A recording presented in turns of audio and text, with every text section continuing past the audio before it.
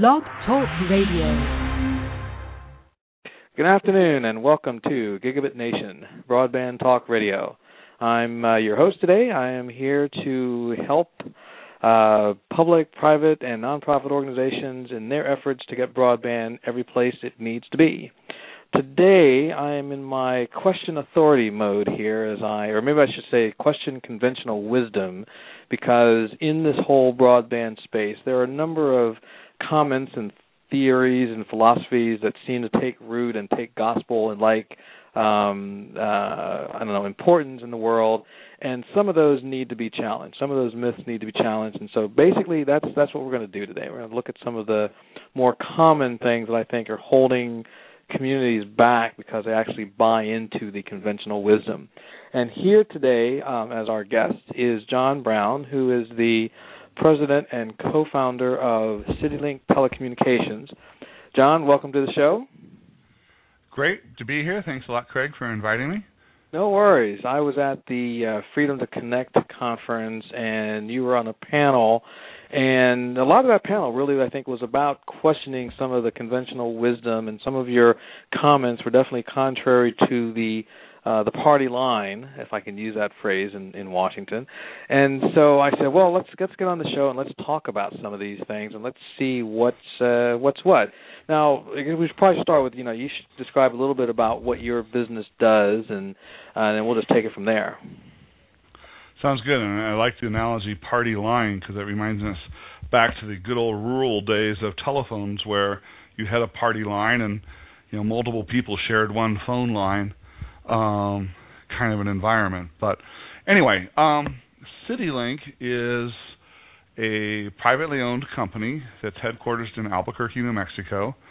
About 6-7 years ago, I came across a fiber optic network that was in trouble and in bankruptcy, and I purchased it effectively out of bankruptcy, and we got 19 buildings and a little bit of fiber and so forth, and since that time we've grown it to more than 130, 140 some odd commercial properties in the downtown area are connected to our fiber network, and we've got fiber now passing by and connecting up over 500 plus homes, and getting a lot of connectivity out there.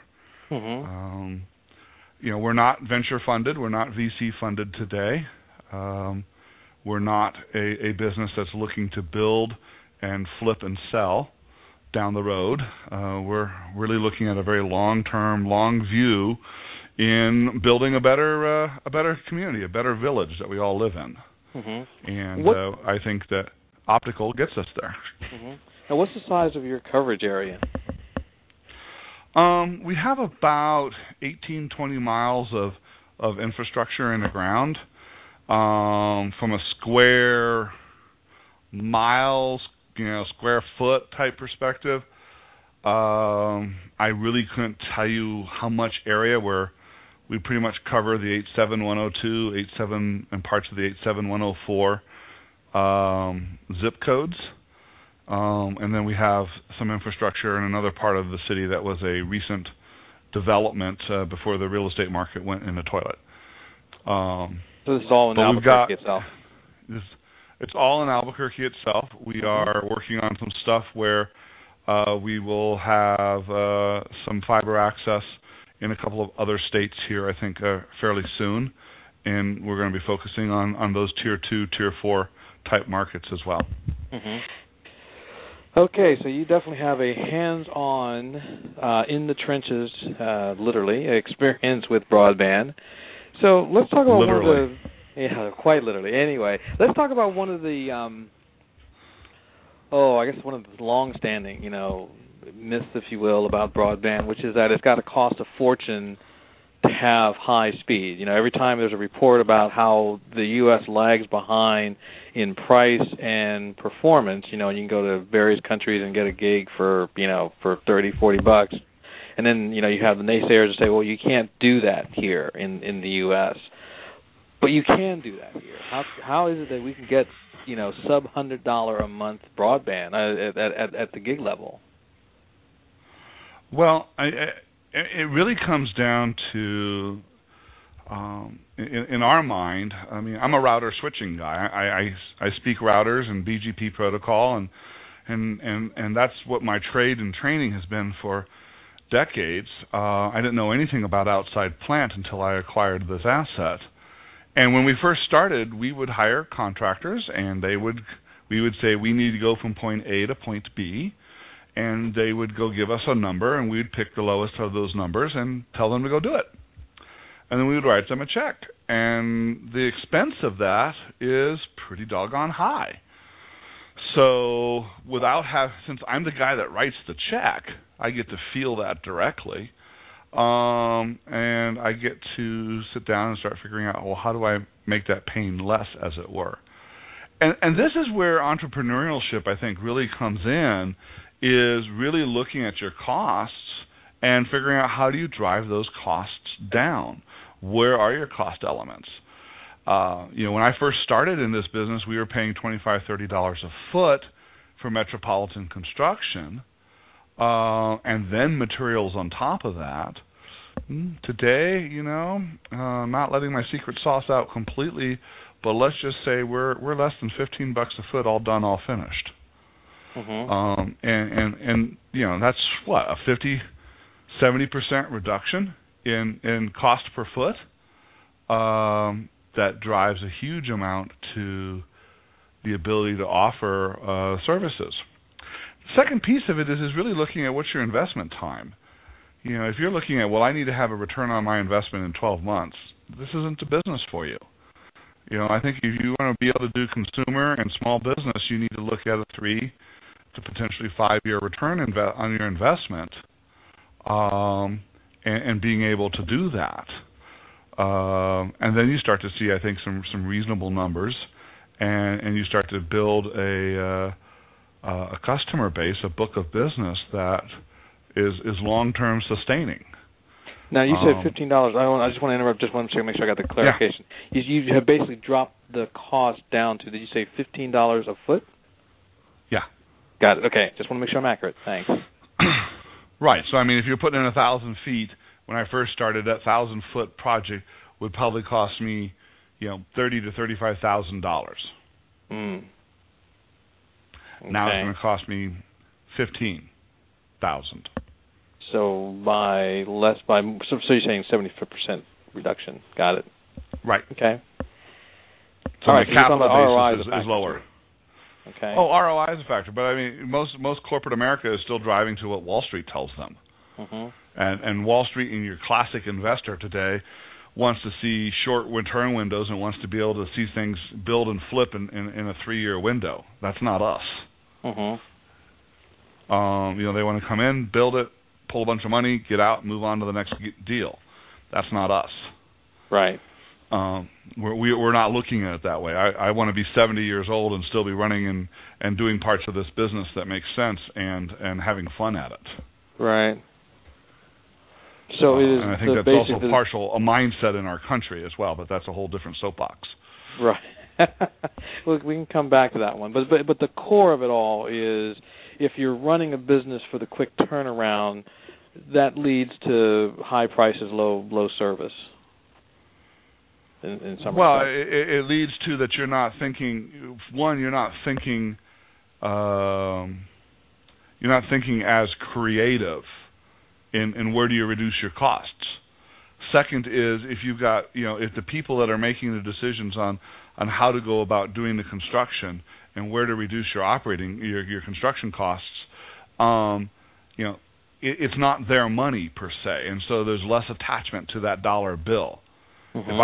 If I come to you and I'm going to pull a $100 bill out of your pocket, you're probably going to be a whole lot more interested in knowing what am I going to do with that $100 and how is it going to benefit you, versus if the guy down the street said, "Here, Craig, here's $100," and then I come along and say, "Hey, Craig, can I have that $100 bill?" And you're like, "Well, easy come, easy go." There's an emotional attachment. I mean, the statement I use here is our big incumbent telephone company.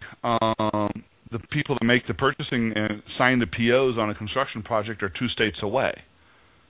It's not their money. It's corporate. It's this sort of amorphous concept of corporate dollar somewhere, and there's not necessarily an attachment to it going, dang, how do I get, I need to squeeze $8 out of this thing. It's like being a college kid and you're digging through the bottom of your couch and your car seat to find the $2 so you can go buy a cheeseburger at Burger King, because that's all you got right now until you get your next check. Big business doesn't necessarily have that really tight, microscopic view of how they're spending their money. What we've done is we've taken the construction company out of the picture. We have our own construction crew. We have our own licensing now. We have our own directional boring machines. We have our own dump trucks and our own backhoes and our own splicing trailers. Now we buy materials from distribution or the factory direct. In the old days, my contractors used to put 20 to 100% markup on their materials. I don't have that markup anymore. Quest doesn't do their own construction. They hire it out to a contractor. And the contractor has to make a profit off of that construction job.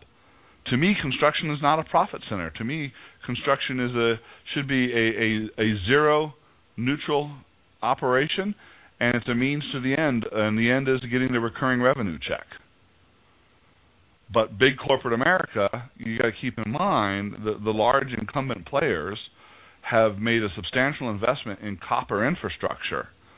They've depreciated that copper infrastructure, and they're going to monetize that copper infrastructure to the absolute maximum potential they can. And only when they finally have monetized that copper plant to the greatest extent possible are they really going to turn around and start looking at deploying fiber. And deploying fiber to the small business and to the home. Bandwidth, internet connectivity does not cost us that much money. It has been it's like long distance. It's a race to zero. The revenue on it is low and per meg, and those costs have been coming down. 15 years ago, I paid $50,000 a month for a DS3 45 meg pipe. Today, I pay less than $800 a month for a gigabit of internet backbone connectivity from a major backbone provider. So your per meg cost is radically dropping.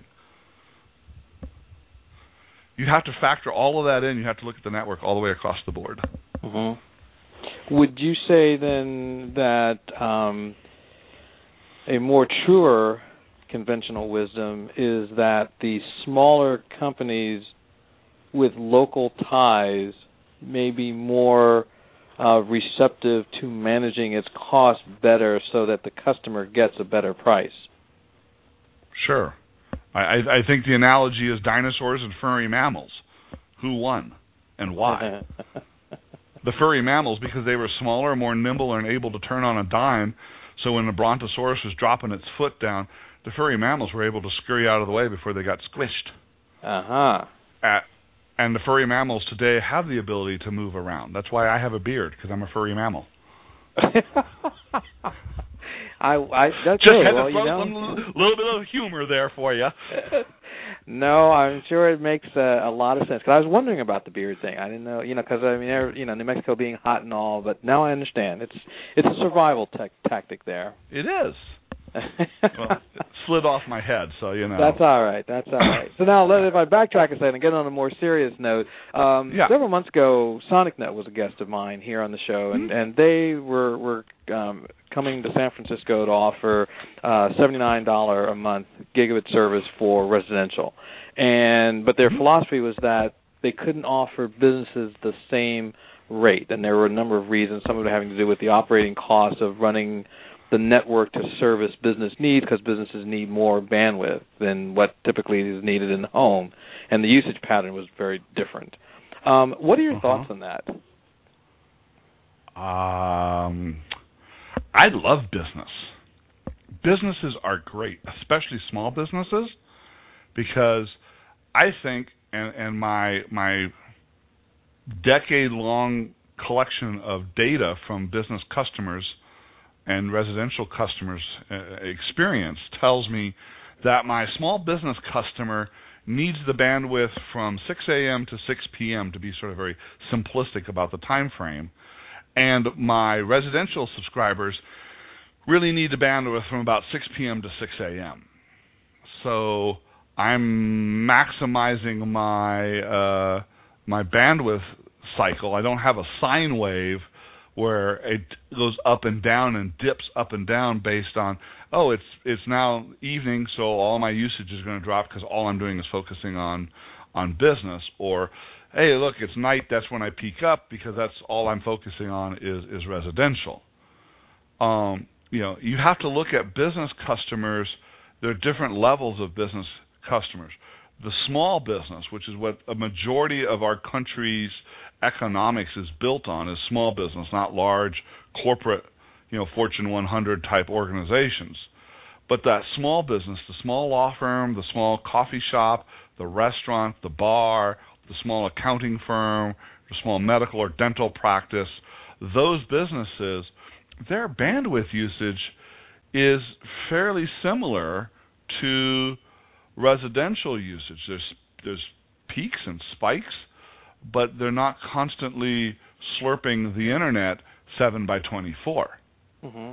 And so when you start looking at your bandwidth and looking at ingress bandwidth and egress bandwidth, the bandwidth coming into your network and the bandwidth leaving your network as a service provider, and you really need to pull those apart and look at them as two different things, because your customers are eyeballs, and that's mostly bandwidth into you. And if you're in the hosting business, that's mostly bandwidth out of you. You need to look at those different pieces and figure out how you buy that bandwidth and what kind of customer mixes you're working on to maximize those backbone connections. Mm-hmm. I'm looking out my window here on the 18th floor of our office building, and I see an office park about a mile and a half away. Between my building downtown and that office park about a mile and a half away are a whole bunch of homes. I might as well monetize my fiber route going over to that office park by hooking up homes as well. Mm-hmm. And then I get to an office park, and I service there, and then I go to the next one, which goes through a bunch of homes. So you really should try to work on monetizing the fiber network as across the board as much as you can. And my last point about businesses is business owners and business employees, they live in homes. So if you're going to be servicing that small business, maybe you're also able to service that small business owner's home and give them a connection between their home and their business, which enables telecommuting, which enables security and video monitoring, which enables remote backup. A whole bunch of things can all of a sudden happen between the business and the home. That's interesting. So in essence, so it comes back to the creative planning part of it, as you build the network, is trying to take these factors into consideration to structure the infrastructure, if you will, to best capitalize on the opportunity while still keeping the price at a fairly affordable rate. Yeah, I mean, my businesses are $99 a month. That's a 10 meg pipe with a burst capability. Right now, we let them burst up to 100. We actually deliver it as a gig E to the premise. And residentials are basically $70 a month, and that's a 100 meg pipe burstable. And those are all symmetrical bandwidth points. So you allow the bandwidth to be there, and the thing we focus on that gets me is we focus on internet speed, internet access. When we're building a backbone, we're building the network. We're not building it for internet connectivity. Internet is merely an application. We need to abstract and start thinking more than just internet. Because voice is an application. Look at all the hosted voice stuff that's going on these days. Voice is an application. Data remote backup is an application. I mean, try backing up your laptop across an asymmetrical DSL link where your upload speed is 800 kilobits per second. you're going to be backing up for days off that laptop. If that's a fiber connection with a symmetrical pipe, now that backup makes a heck of a lot more sense. Cloud computing. Access, you need symmetrical bandwidth really for good cloud computing. If you're going to move your whole office over to a Google Apps environment or an Amazon cloud environment or something like that, you need that bandwidth, both directions. So when I'm building a fiber network, I'm not looking at it because I'm going to give somebody faster internet. Internet is just one of hundreds of potential applications that fiber and that TCP/IP network enables. And that's what we've got to be looking at, is what are those applications on that network. Which is a very different thing, I think, than what the discussion tends to be. The discussion tends to be all about the web. How fast can I get? What kind of, surfing can I do? What kind of bandwidth can I absorb because I'm downloading videos and so forth. In that scenario, if I follow this to a broader conclusion, looking at things such as creating an intranet, which in essence is facilitating data traffic within the city proper or within the network within the city proper, is number one, it's a service to be provided, but I'm guessing it's also a less expensive service to provide than necessarily providing access to the public internet and back. Or am I wrong in that assumption? I think your cost basis is almost the same, because your biggest chunk of your cost is getting the pipe to the points that you want to provide that private network to. Mm-hmm. Your last mile transport is where your cost, for the most part, is, as opposed to the cost of getting out to the internet. And if you're building your network, from the core out as an all TCP/IP, all Ethernet network, as opposed to dealing with TDM things like Sonnet and T1s and Frame Relay and ATM and stuff like that, if you're building it as an all IP network, then whether or not those IP packets go to the general internet or they go across an Ethernet private line or Ethernet inside of MPLS or something like that between two endpoints within a metro network, your IP network is your IP network. You now have the ability to, once again, deliver applications. That private intranet is merely an application on the infrastructure. Okay. I mean, think about it like highways, right? I mean, we build a highway, but when we build our freeways, one of the things we built our interstates for was so we could land B-52s on it if we ever went to war with Russia. Right? So that was merely an application on our interstate. Now we got truck drivers and we got cars and we got all kinds of different applications that run across our freeways. But we've built the freeway in such a way that we can support all of those different applications. That makes a lot of sense. Now, I got a question from one of my Twitter followers saying, do you have any cost stats that you can share on per meg or transport cost? I will say that if you are able to reach any sort of semi-major internet connection point around the country, you should be able to buy backbone internet connectivity if you're an ISP for less than $5, $2 a meg at gigabit commit rates. Mm-hmm. If you're paying more than $5 a meg, you're paying way too much. Or now, when you say you are paying to get it from, I'm sorry. When you say if you are paying more, are you talking to your fellow ISPs, or are you talking about the consumer? No, I'm talking about to my fellow ISPs. Mm-hmm. My fellow service providers that are providing internet. Okay. And we have to keep in mind that I go buy a gigabit of internet backbone connectivity. I'm not selling, you don't have a one-to-one correlation between for every gigabit of bandwidth that I have sold to an end user, to my customers, that I have to have a 1 gigabit of internet. I mean, the typical numbers are 8-to-1, 10-to-1 over subscription capacity, and nobody notices. In the DSL world and in the cable modem world, that oversubscription number is typically much more along the lines of 40, 60 to and upwards of 100 to 1. So they oversubscribe the network, just like we oversubscribe the telephone world. And so you have when you start buying lots more bandwidth, you also have a compressibility, as I call it, a compressibility factor, where you can actually get more perceived capacity and customer satisfaction with bigger pipes, and that comes down to that the packets actually move at a quicker rate, bit per second, down a larger pipe than they do a smaller pipe. Mm-hmm. But also speaking to the ISPs and service providers out there that are thinking about this or looking at it, it also comes down to engineering your IP network. Are you at a peering point? Can you get to an internet exchange point, like an NE2IX or an Equinix or a PAX or Packet Clearinghouse or any of these kinds of internet exchange points around the country? Can you get to those places so that you're peering with a lot more folks? We have over 300, almost 400 BGP peering sessions in our network today. And that peering traffic is traffic going to other service providers that I don't have to pay my backbone transit providers for.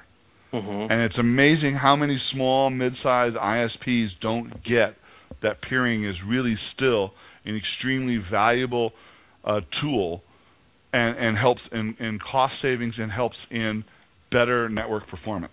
Mm-hmm. Now, this might be a reach, but are there any ways, so if a community is driving a broadband project, right, they've gotten a lot of the stakeholders engaged and everybody's moving forward and they want to have, broadband, they want to bring in a company to do it or they want to have the public utility do it or what have you, what kind of influence can the community, in the broad sense, have on ISPs seeing the light? Because what you described is no doubt accurate, but I sort of look and go, well, could the average person or could the average community broadband team know enough or understand enough to kind of ask these questions or kind of guide or push ISPs to move down, like to take some of the suggestions that you're putting out there? Well, I think a lot of that is getting the customer base to actually communicate with the service providers and provide that feedback to them. And the other piece of it is the service providers to actually listen and take that feedback. Here in Albuquerque, I mean, we're blessed with a city that generally, from a city government perspective, generally gets what we're trying to do. And we've had neighborhoods and neighborhood associations come to us and say, we want fiber in our neighborhood. Okay, cool. Well, this is what it's going to basically cost to get there, and this is the kind of recurring revenue and return on investment numbers I need to see to be willing to take the risk to come into your neighborhood and build. And I've watched neighborhood associations, they go away, and they start canvassing locally in their neighborhood, getting people to sign and say, yes, if you come, we'll take your service.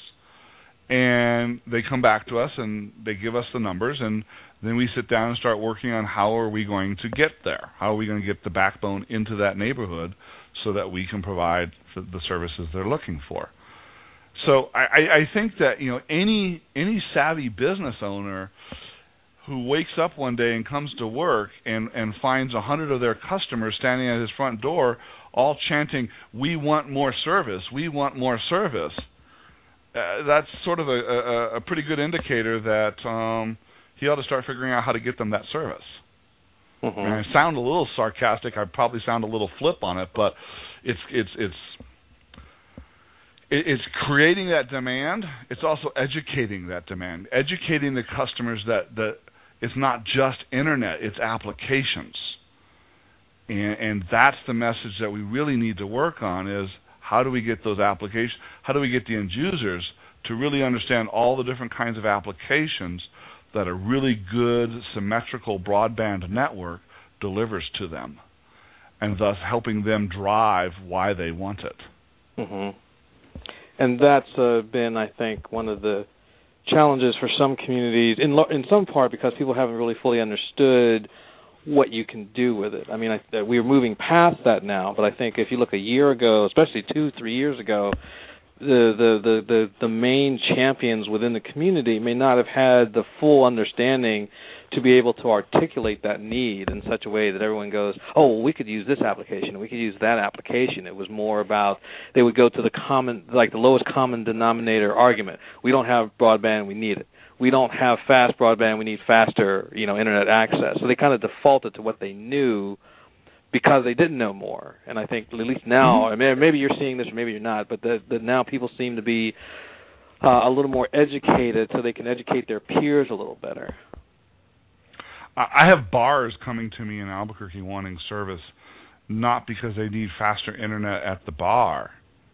It's because they want to reduce the transaction time for the credit card machine. Broadband connection does that.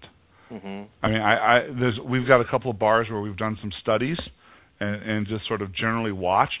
We are typically saving them 2 or 3 hours of labor each Friday and each Saturday night on their peak weekend nights because those credit card transaction times are drastically reduced. And you sit there and think about that, and most people don't even see where that is.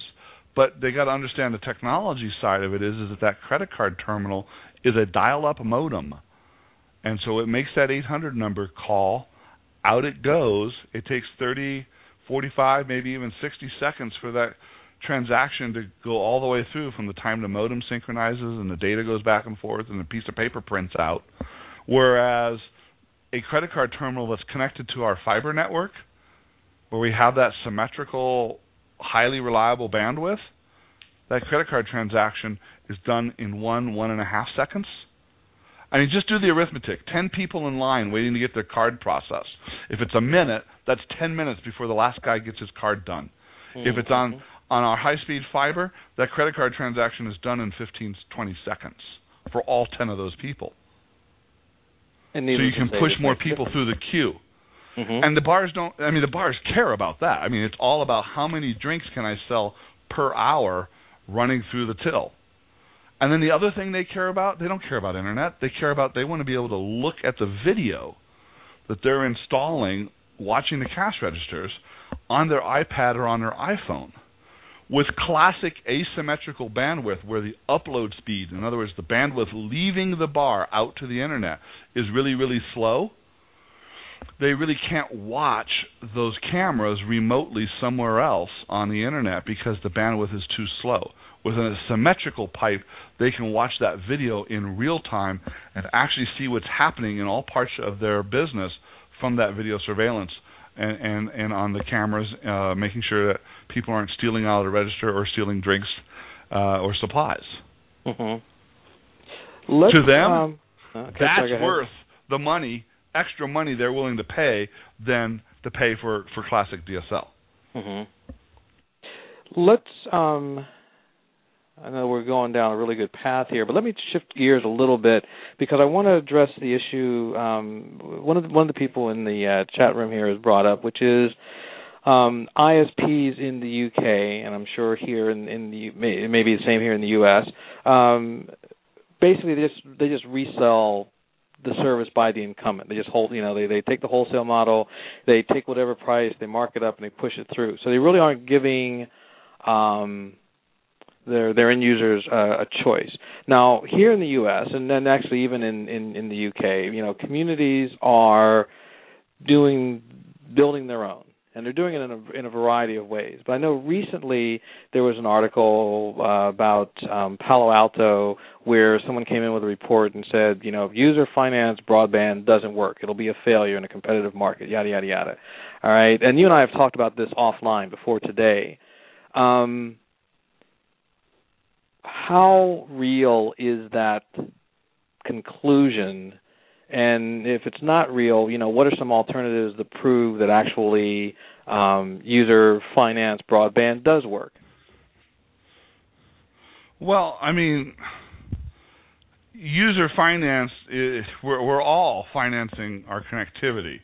Whether we're financing it, whether we're writing that check to Verizon or AT&T, we're still financing that connectivity because they still have infrastructure costs and networks to build and maintain. So I'm not necessarily sure I really agree with the concept of user financed. User financed. From some of the, I was going to say user financed in the sense of, as in Utopia, or if with EC Fiber in Vermont, where the community says we are going to pay directly to build an asset that we or a co-op or the public utility or whatever is going to own that. Now, in the Palo Alto case, someone came in and offered them a price of, not offered them a price, but sent out a survey with a price of, I don't know, $3,000 a person. If all you guys paid $3,000 in advance, you can now finance a broadband network. Now, forgetting the price point for a second, but it's sort of the concept of we, the people, are going to pay specifically to build an infrastructure and launch that. That's what I think the survey report was about. Well, I would look at, I think, a little bit in the Vermont side, if I remember what the folks out there are doing correctly. They are actually, each of those folks that are writing a check to, quote-unquote, fund the construction, they're actually doing it as a legitimized investment, just like you would be investing in any kind of a business. But what you've got here is you've got the community investing in itself, and there is a return on that investment, and there is reward back to those individual investors.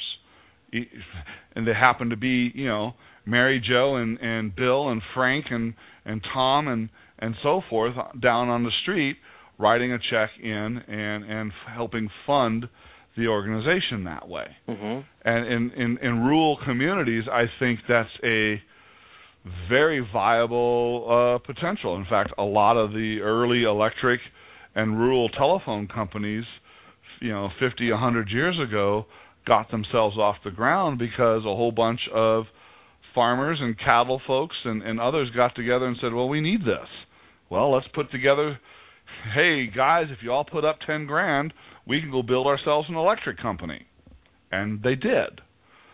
I think coming into some place like Palo Alto, you have a whole different, mix. You have a different environment.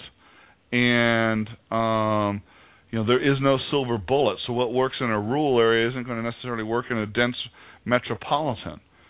I think for someone to say that it's going to be $3,000 per home to connect in Palo Alto, wow, I think that's probably high by at least 2 times. Mm-hmm. I think that a reasonably savvy business could come in and look at that and build a network that could provide service to the small businesses and residential in Palo Alto at a pretty competitive price point and a pretty good growth rate. Now, if they're looking at wanting to get a 3-year return on their investment, well, then maybe they do need that $3,000 number. But I don't think 3-year return window is from a long-term perspective is really viable across the board. Mm-hmm. So there are different. So right off the bat, the first thing is for the report that came out to sort of give this blanket statement is probably erroneous in that it's a blanket statement. And in broadband, as in many things related to technology, every user or every community is very different. So it's kind of a broad blanket that probably doesn't apply equally across the board. Should be our takeaway. I would highly agree. I would highly agree that each case is different, and mm-hmm. each community is different. Each municipality is different. Each part of our country is different. Just look at San Francisco, right? You've got Chinatown, you got the Russian district, you got the Polish section, you got all these different sections. It's San Francisco, but you walk into each of those different sections, and there's a different feel, there's a different vibe, there's a different way those sections of town work and operate and interact with the other sections of town. So it's not just one simple utopic view across an entire community. Right. Part of the thing also is that most of my fellow small, mid-sized ISPs think doing fiber is really hard. Guess what? It's not. You just got to be willing to. You got to be willing to step up to a different level and go, wow, I'm gonna go do something that's outside of my comfort zone. I'm not going to resell copper DSL from somebody else. I'm going to go build my own infrastructure. How do I do that? How do I start doing that? And you start one foot at a time, and you start building it. And pretty soon you wake up one day and you go, damn, I got 140, 150, whatever it is, buildings now on my network? Holy Toledos. So what's a good way to, look at the self-financing option? In other words, if you were going into a community, aside from, you obviously got to do a certain amount of study of the particulars, but are there some set of call it high-level rules or guidelines to say, if you are community X and you are a small to mid-sized community and you want to user finance this in some way, what key things have to be in place? Well, the first thing is and since I'm focusing more on tier 2, tier 3, tier 4 type markets, as opposed to coming into San Francisco. If San Francisco wanted me to come in and build fiber there, I certainly probably would not say no. But I'm more interested in Modesto. I'm more interested in King City, just to name a few places in California. Your neck of the woods. Out here in New Mexico, I'm more interested in Roswell or Las Cruces, and some of those kind of communities than I am, let's say, going to Denver or Phoenix. The first thing you have to look at is how are you going to get connected to the rest of the world? What is your stranglehold, and what is your barrier to being able to get cheap internet bandwidth, backbone bandwidth? And so in a lot of rural communities, your challenge is how do you get out of the rural community and back to a major connection point? And so you have to look at that, and then you have to sit down and try to figure out how you're going to solve that problem. And one way to potentially solve that problem is looking at the national carriers that have fiber that's crisscrossed all across our country. Many of those fiber cables run through our rural communities that we want to get hooked up. What do they want? What do they need? What is their hot sell item? And one of the things that the larger carriers are really tracking these days is hooking up fiber to cellular towers. I don't know how many cell towers are in King City, California, but I bet you there's more than a dozen. And I bet you there's iPads and iPhones and Androids in King City, California. And I bet you those people want to be able to get their video, get their app, as it were, or their apps across their iPad through that cellular network. So I'm sure the cell guys are really interested in trying to figure out how to get fiber to those towers. Well, if you're going to go into the fiber business, hey, maybe if you give a little to get, to quote a good friend of mine, you can turn around and build a business case where you can get some fiber in the ground by making a great deal with the cell guys on getting fiber to their towers and helping them reduce their operating expenses. Because you're not going to go into cellular business. I'm not. I'm not going to go in. I'm not going to go try to compete with Verizon and T-Mobile and AT&T. But I'll be happy to provide fiber to their tower. Hell, I'd probably be happy to provide fiber to their tower just for the cost of construction to their tower. And then they can have X number of strands.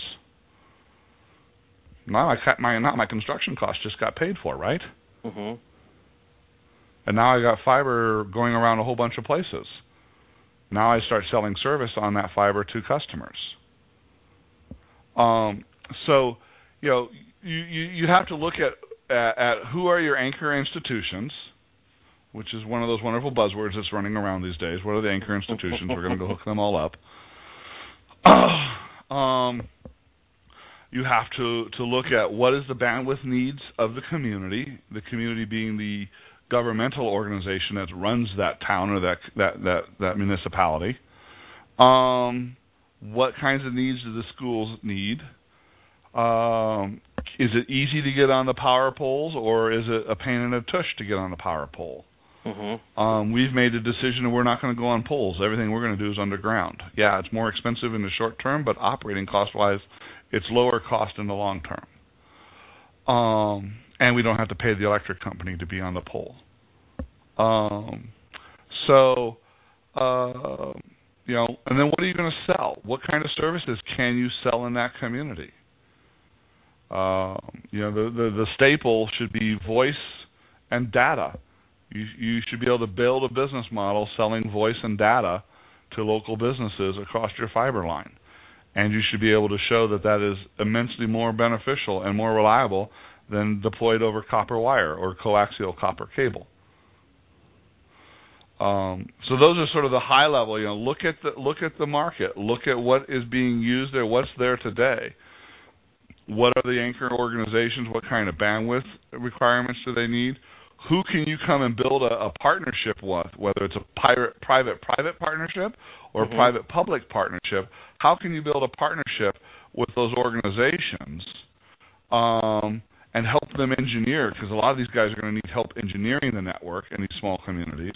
Help them engineer their network and help get the cost of deployment reduced or shared amongst multiple potential customers.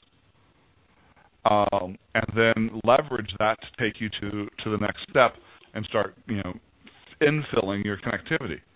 Mm-hmm. But before you go do all of that, really figure out how you're going to get in and out of that community to the rest of the world. Mm-hmm. I mean, if it's going to cost you $50,000 a month to get a gigabit connection out of Podunk somewhere to the rest of the world, that's a really hard business case to make, especially if you have to pay that $50,000 to your competitor, the incumbent phone company or cable company in that market. Mm-hmm. You've got to figure out how to solve that problem. Now, what do you think about the president's Dig Once executive order? I think it's about 100 years too late. We should have had that a long time ago. I think the president coming out with that executive order is a really good idea. The real truth of this is going to be whether or not the various governmental agencies can truly execute on that order, and can we really see that 90% cost reduction and paperwork barrier reduction quickly come into play. Mm-hmm. A few years ago, floating through the Senate and the Congress was a bill to be tacked onto the federal highway spending that would say that any time there's federal dollars being spent on a road, that the state needed to put conduit in the ground to support future broadband. I thought that was a pretty good bill, but I wanted to make one change to it, and that the state wasn't the organization that put conduit in the ground. Because frankly, I don't trust the state government to really know how much conduit to put in the ground for future growth. What I think that the state should have done, or what they should have changed the bill to, is that there would be a 90-day notice that says, hey, we're going to be digging a 10-mile trench from here to there in 90 days. Everybody who's a registered telecommunications provider in our state who wants to be in that trench, you've got 30 days to tell us you want to be in a trench, and then you need to be in that trench putting your pipe in on this day, because we're going to close it up in 95 days. And then all of us run out and we make the decision on whether or not we want to be in that trench, and if we do, we throw our junk in the trench. Mm-hmm. Then you get away from, the state only put 4 conduits in, and 3 of them got taken by the incumbent. If you want to be in a trench, then you can get in the trench. Okay. But that bill never went anywhere. So seeing this come out as an executive order is a really good thing. It certainly says that the executive branch of our government is serious about wanting to get this country ignited and get broadband out there. So we're not 34th, we're not 38th in the country. And I mean in the world as far as connectivity speeds. We get back up there into that leadership position. Let's leverage those federal highways. Let's leverage those U.S. roads. Let's make sure that the Forest Service doesn't impede our ability to get on a mountaintop and provide wireless connectivity into a rural area where it is just completely cost prohibitive to bring fiber. So I'm really in a high amount of support, and I really applaud the administration for doing that. Now the question is, can the actual various branches of the government, not the branches, but the various agencies, get out there and actually execute on that executive order and get it done? That's where I think we'll see whether or not it ultimately works out. Mm-hmm. Now, does the U.S. Ignite program, with its emphasis on, spurring innovation through a number of partnerships and creating test beds and so forth, does this help the Dig Once executive order? Does it hinder it? Is it neutral one way or the other? I think that as we've tried to figure out and I come back to that wonderful word again, applications, what applications are going to be created that make use of this kind of infrastructure, this application delivery infrastructure, that's just going to further support the business case for building that application delivery infrastructure, ergo fiber or licensed wireless for backbone into areas where fiber today is just too cost prohibitive. But in that respect, I mean, if you take a technology-neutral view, if U.S. Ignite encourages infrastructure, be it wireless or wired, that's still a win for the overall, consumer. Sure. Right. Yes. Absolutely. Very good. Now, what do you see coming out at the end of that? I mean, there was a lot of hoopla for about a week and a half on U.S. Ignite, and then there was, they trot out all the various partners and so forth, and it just becomes like this huge thing, which is good. I mean, you got all these people involved, right? All these people are engaged. But in a year, what do you think will be the real, quantifiable outcome of all of this? Oh, now we dare into my cynicism hat. Oh, boy. Optimistically, I hope that we find that it's a one-day, one-page permit application to get into the federal right-of-way on a highway. I don't see that happening because there's way too many fiefdoms and way too many silos within our governmental environment. The bureaucracy is high. The latency and jitter, to use some networking terms there, is pretty atrocious. So I'm more pessimistic in that will there actually be a lot of quantifiable return? I don't know. I mean, I've seen a lot of government initiatives come and go, and you stand around and go, well, that was pretty cool. Did we actually get anything out of it? I mean, I know a lot of BIP and BTOP broadband stimulus projects that are really in trouble. It's a year and a half down the road, and they still haven't deployed an inch of fiber. And, great, the money's been put out there, the money has been spent. Where's the infrastructure? So, you got me in my cynicism there. I hope it's good, but ask me in a year, and I hope to be pleasantly surprised. That seems fair enough. Keep in mind that a lot of the videos that are out there on U.S. Ignite right now, are projects that have already been underway for several years in multiple communities. Right.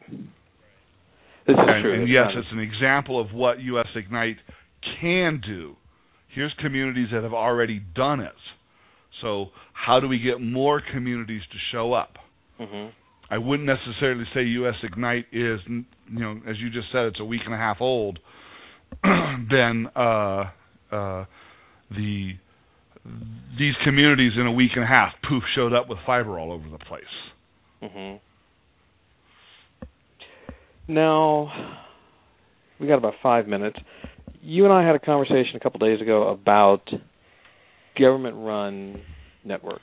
And I assume that in that discussion you were including public utilities that run networks. I'm a big champion of those. You not so much. What's your feeling on the government-run networks?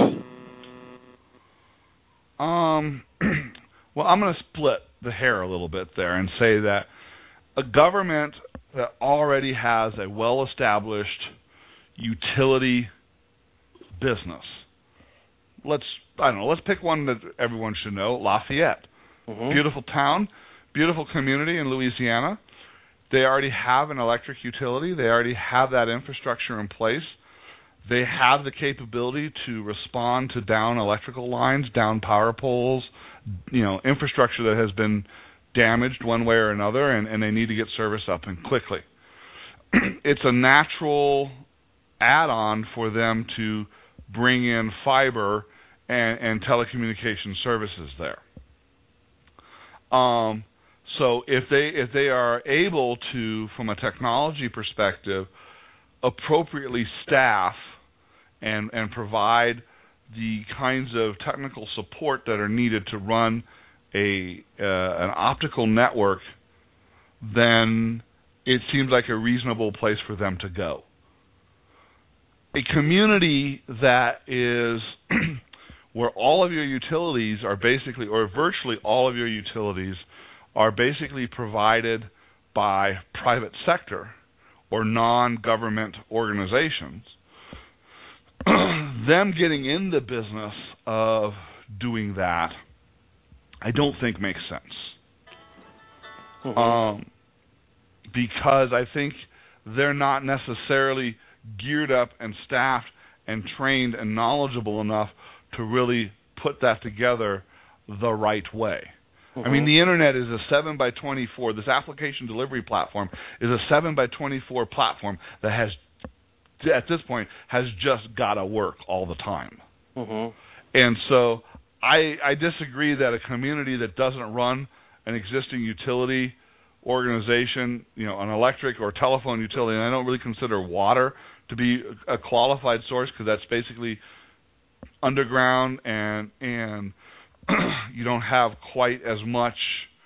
There are differences between that and running wires or cables either above ground or below ground. Mm-hmm. I don't think they should be in that business. Mm-hmm. I think there should be private-public partnerships that enable private sector to be able to provide that infrastructure and those services. Because I think also private sector has the ability to adapt and change to new technology far faster than the government does. Mm-hmm. The government goes and picks vendor X for their CPE, their equipment they're going to put on every home. Government's not going to change from vendor X to vendor Y anytime soon, even if vendor Y is now, this is where the technology is going and it's a better choice. I've already forklifted my network twice. I've gone from vendor X to vendor Y. I'm now on actually vendor Z, and I like vendor Z. And so vendor Z, and I've changed out all my customer equipment because vendor Z had a much better solution. I don't see government doing it that fast. Right, okay. So there's a flexibility aspect of this, and that becomes a factor where a public-private partnership, if structured correctly, can address.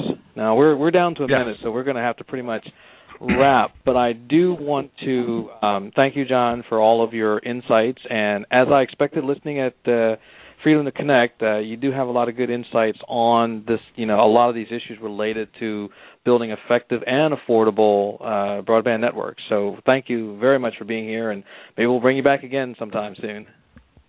I appreciate the opportunity, and I'd certainly love to come back. Maybe one of these days we could set up a little panel or something where we get several of us on the air and we can throw ideas back and forth and talk about, the different kinds of solutions in different parts of the country and how they work or don't work. Excellent. What are those challenges? Just as an idea. Yep, that sounds good to me. And let me thank our audience for being here. We got kudos from the UK for a great performance today. Thank you, and hope to come back for one of our shows. Everybody have a great day. Talk to you soon.